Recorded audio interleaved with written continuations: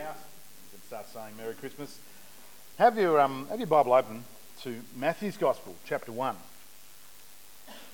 Well, it's funny that Rhiannon mentions Facebook because every year at this time of year particularly, Facebook encourages its people, is that the right word? Its slaves, maybe? Might be a better word. Its subscribers, to put together a year in review video. So in other words, it provides you with the software to put together using pictures and from your feed and all that sort of stuff. And you can put together a nice little summary video of your year.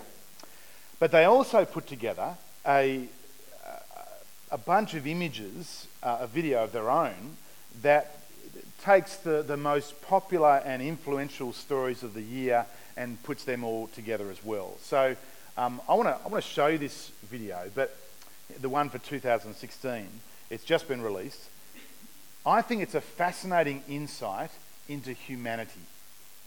What is it, being human? What does it mean to be human? The ups and downs, the joy, the pain, the love, the hate, success, all that sort of stuff, failure, power. What does it mean to be human?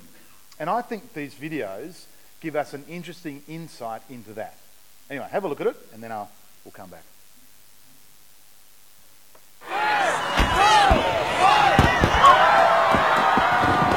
2016. We all went through it together. And together, we saw excellence. Oh my goodness! We witnessed history. This is not a decision I've taken lightly.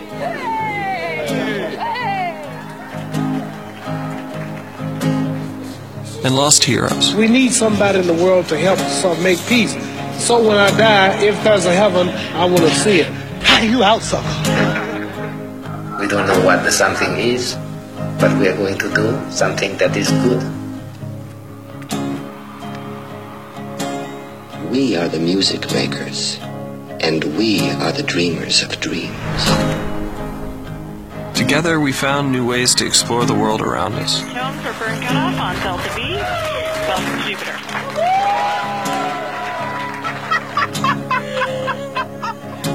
Working at it. And yes, President Lincoln was trying to convince... And even when we seemed at our most divided,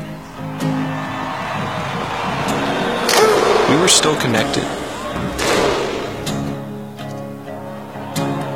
Of course, this is no guarantee that things will be easy. When the world is a smaller place, everything hits closer to home. These families could be our families. In fact, they are our families. And when more people have a voice,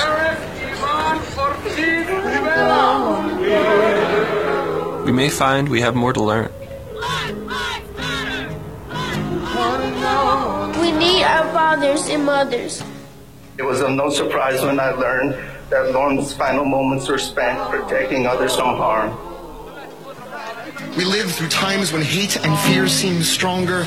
We rise and fall and light from dying embers, remembrances that hope and love last longer. And love is love is love is love is love is love is love is love. Cannot be killed or swept aside. The answers are not simple. But if there are answers, we think we have a better chance of finding them together. Take me to your river.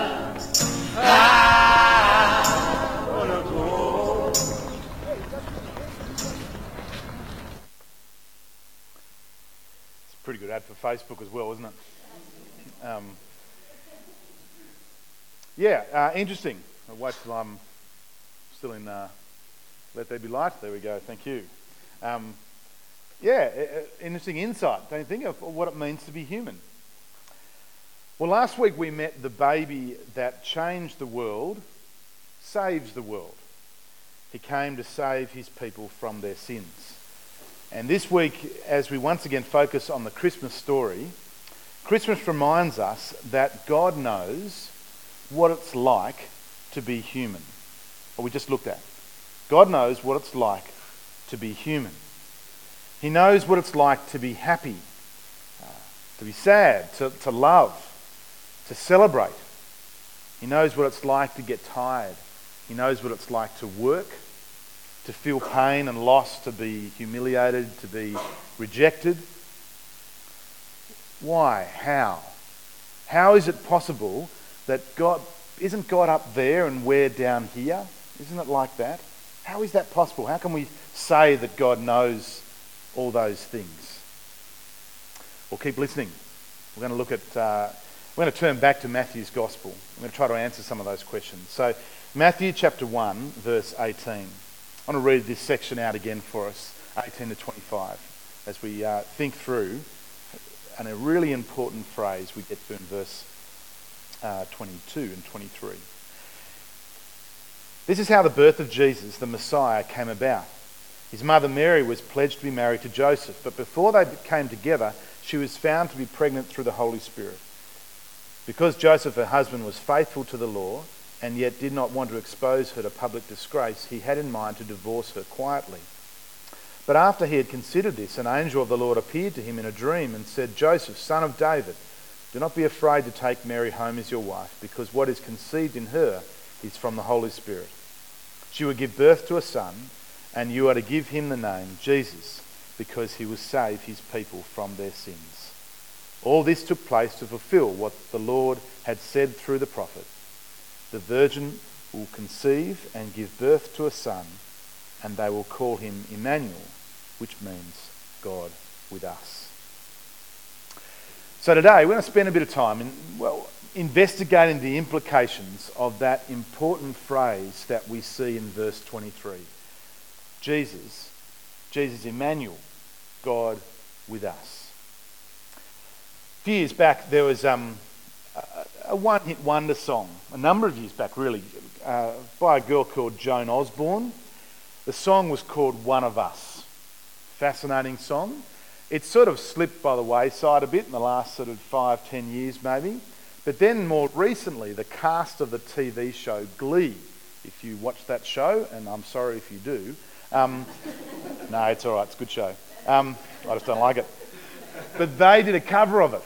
And once again, it raised these really important issues and important questions. Now, let me read some of the words. I've got them up on the screen there. If God had a face, what would it look like? And would you want to see? What if God was one of us? Just a slob like one of us, just a stranger on the bus trying to make his way home. See, here's why I think this song creates some interest. Because it asks a question that everyone wants to know the answer to. Everyone does, Joan Osborne included. What is God really like? What's he like? And then can we know him? If God is really there and he exists, then how do we know him? Isn't he just up there and we're down here? What is God really like? Can we know him? Well, the Bible's answer to these questions is really quite straightforward. And again, it comes up in the Christmas story. In fact, the Christmas story is really all about it.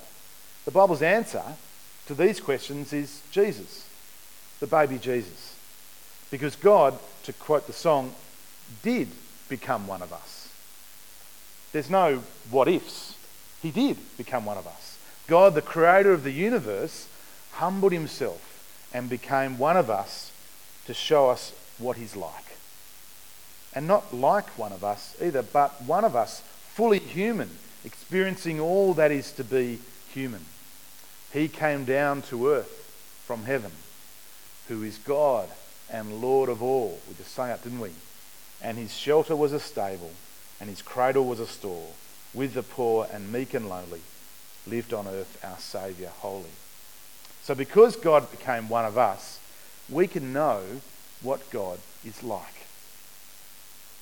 All we need to do is get to know Jesus. Know Jesus, know God. Joan Osborne and the cast of Glee, I hope you're listening. Because it's that simple. If you want to know God, well, the Bible says, get to know Jesus. God as one of us. God with us. And that's the reality of Christmas. It's no fairy tale. John chapter 1 verse 18 says, we read it a few minutes earlier, no one has ever seen God, but the one and only Son, who is himself God and is in closest relationship with the Father, has made him known. That's why Charles Wesley, one of my favourite hymn writers, penned these words: "Veiled in flesh, the Godhead see, hail the incarnate deity. Pleased as man with man to dwell, Jesus our Emmanuel. Hark, the herald angels sing, glory to the newborn King." So this is what the Bible teaches. The Bible says that we don't need to climb some ladder into heaven in order to find God and be with him. No. The Bible actually teaches that, and Christmas reminds us, is that God has come down the ladder, so to speak, in order to meet us. God has come to us, showing us what he's like. We don't have to become like God before we encounter him, because God became like us first. So, the phrase God with us means you can know God. Second, and you can follow along in your outline too, I've left some gaps there. You can fill them in at your own leisure with a pen. The second point I want to say is that God with us means that God is for us and not against us. There's a little gap missing there on your outline if you do want to write it in. God is for us and not against us. Some years back I coached an under 13s rugby side, and actually I'll just check something. Is my microphone on? I don't think it actually is, because I'm mucking around with this and nothing's happening. That means we're probably not recording, which is okay. There we go. It is on. All right. It's recording. I thought it's come my voice. That's all right.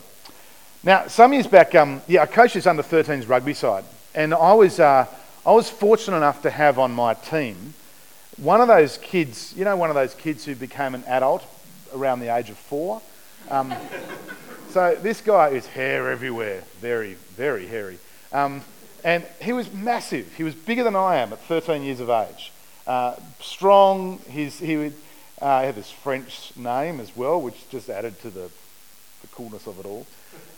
He just ploughed through everyone. He was the guy you wanted on your team. He was the guy everyone wanted on their team. That sort of guy.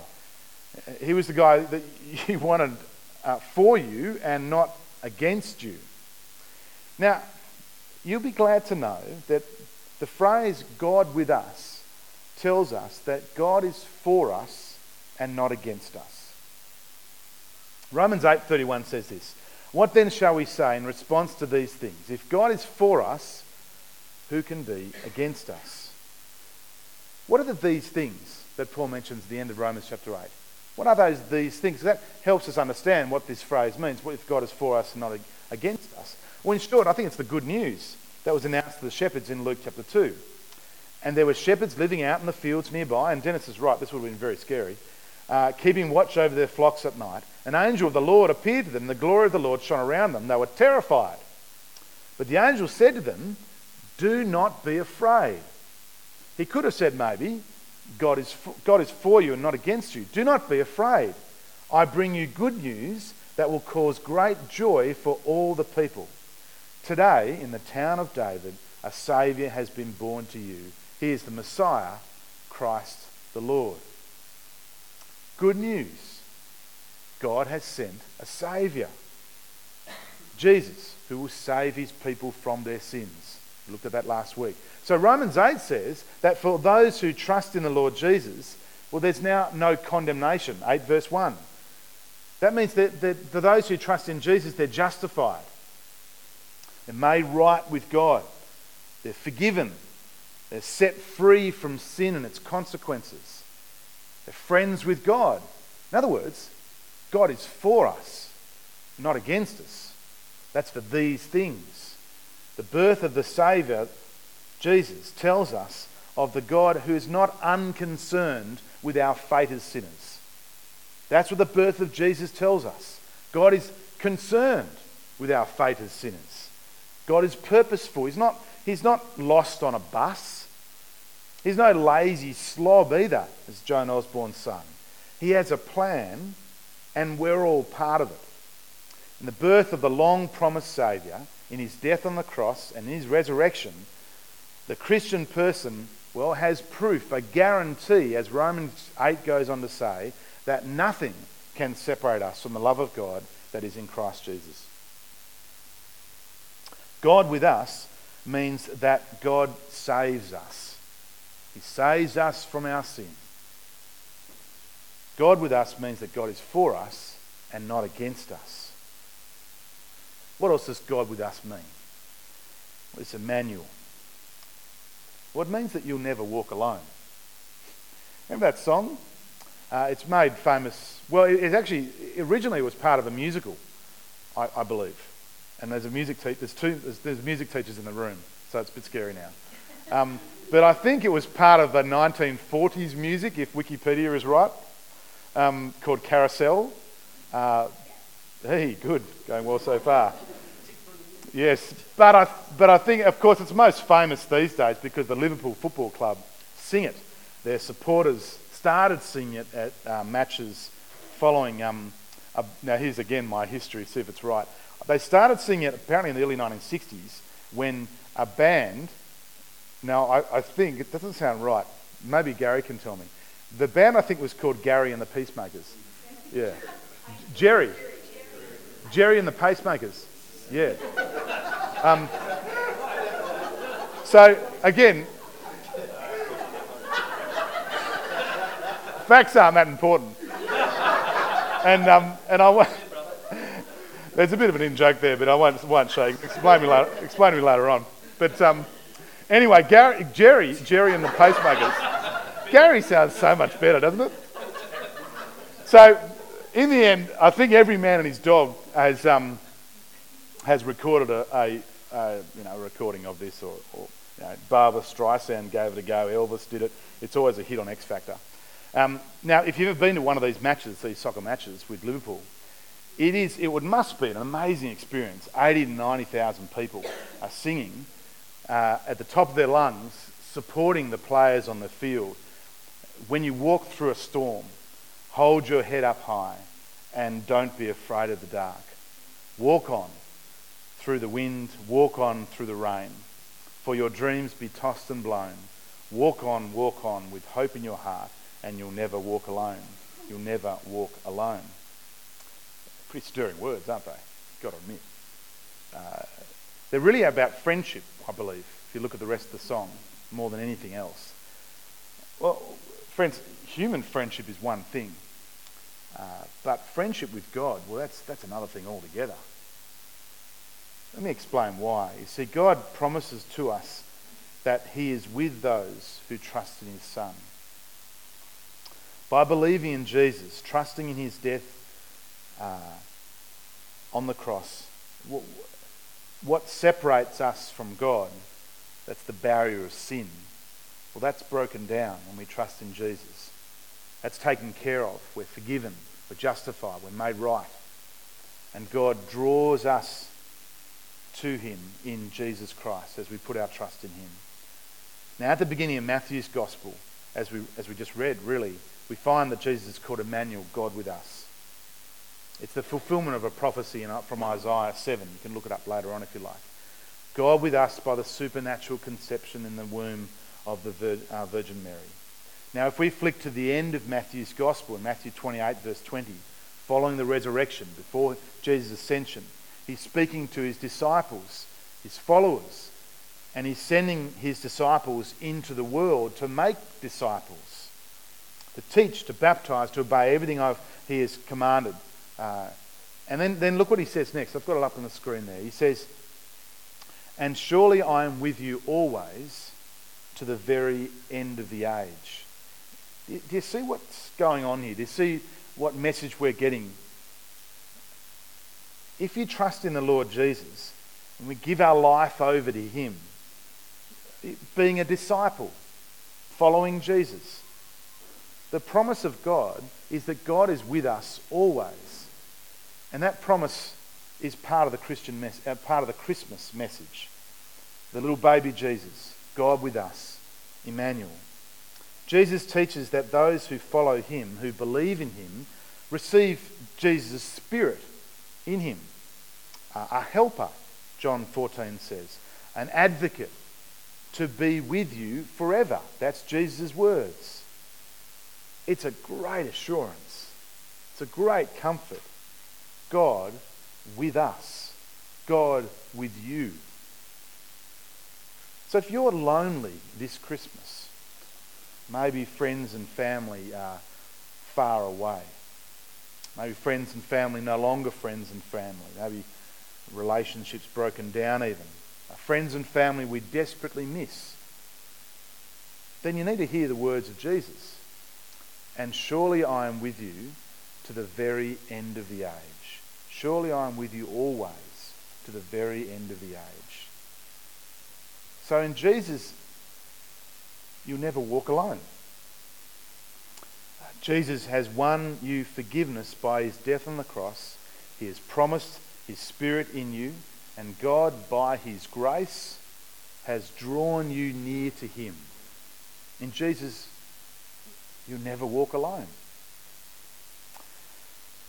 Well, finally, number 4 on your outline there. We're not, therefore, talking about a God who stands off from his world, are we? Aloof and distant from our problems, who's unmoved by our lives. See, if you love the Lord Jesus, you're in a relationship with the God who has entered into our human situation, who has become one of us, who knows firsthand what it's like to be frail, to miss loved ones, to live and die. He knows firsthand about suffering, about joy. He knows what it's like to be human. So parents, tell your kids, God knows what it's like to be a kid. God knows. He knows what it's like to be a 10-year-old boy. He knows what it's like to be in a family. He knows what it's like to have brothers and sisters, all the good things and all the bad things. And he knows what it's like to be a teenager, to take risks. God knows what it's like to do that. He knows what it's like to be a grown-up as well. He knows what it's like to be tempted. He knows what it's like to live. God knows what it's like to be human. Hebrews 2 says that God can empathise with us. Empathise means he's been there and done that. Now, I think that makes all the difference when it comes to us when we follow him in obedience. It makes all the difference when Christians seek to obey him. God is not detached from our lives. He's intimately interested in our world and how we live in this world. Our actions toward others. He's intimately interested in our love, our joy, our kindness and so on. God has been there and done that. He gets it. He understands it. Understands how hard it is too sometimes. God with us means that God is interested in our world and how we live in it. Okay, well let's tie a few things together. Let me close with this. This is a great little cartoon. Hopefully, I'm a big fan of this artist, so I'll read the bottom. It says, donning his new canine decoder, Professor Schwartzman becomes the first human being on Earth to hear what barking dogs are actually saying. Hey, hey, hey, hey, hey, hey, hey, hey. Nothing. They're saying nothing. Dogs are saying, they just say, hey, hey, hey, hey. I love it. Dog owners, of course, cats are saying full sentences. They're different. Yep. A few nods around the room. Yeah, we know that. That's only my dog. See, now the thing is, sometimes we think that when it comes to understanding God and our relationship with God, we can fall into a misunderstanding that Gary Larson in this cartoon is illustrating with humans and dogs. Dogs don't get us, and we don't understand dogs. God doesn't understand us, and we don't understand God. He's distant. He's up there. He's disconnected. That's the trap we can fall into. But that's not what the Christmas story is about at all. That's not what the Bible says. The good news about Christmas and the truth is that God does understand us. He's shown himself to us. He has intervened in this world. He has become one of us. Jesus, Emmanuel, God with us. So, let's pray to him now, shall we?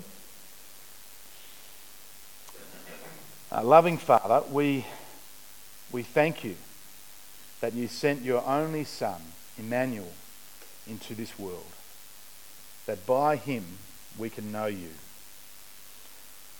We're sorry that sometimes we forget this at Christmas and get carried away with other stuff.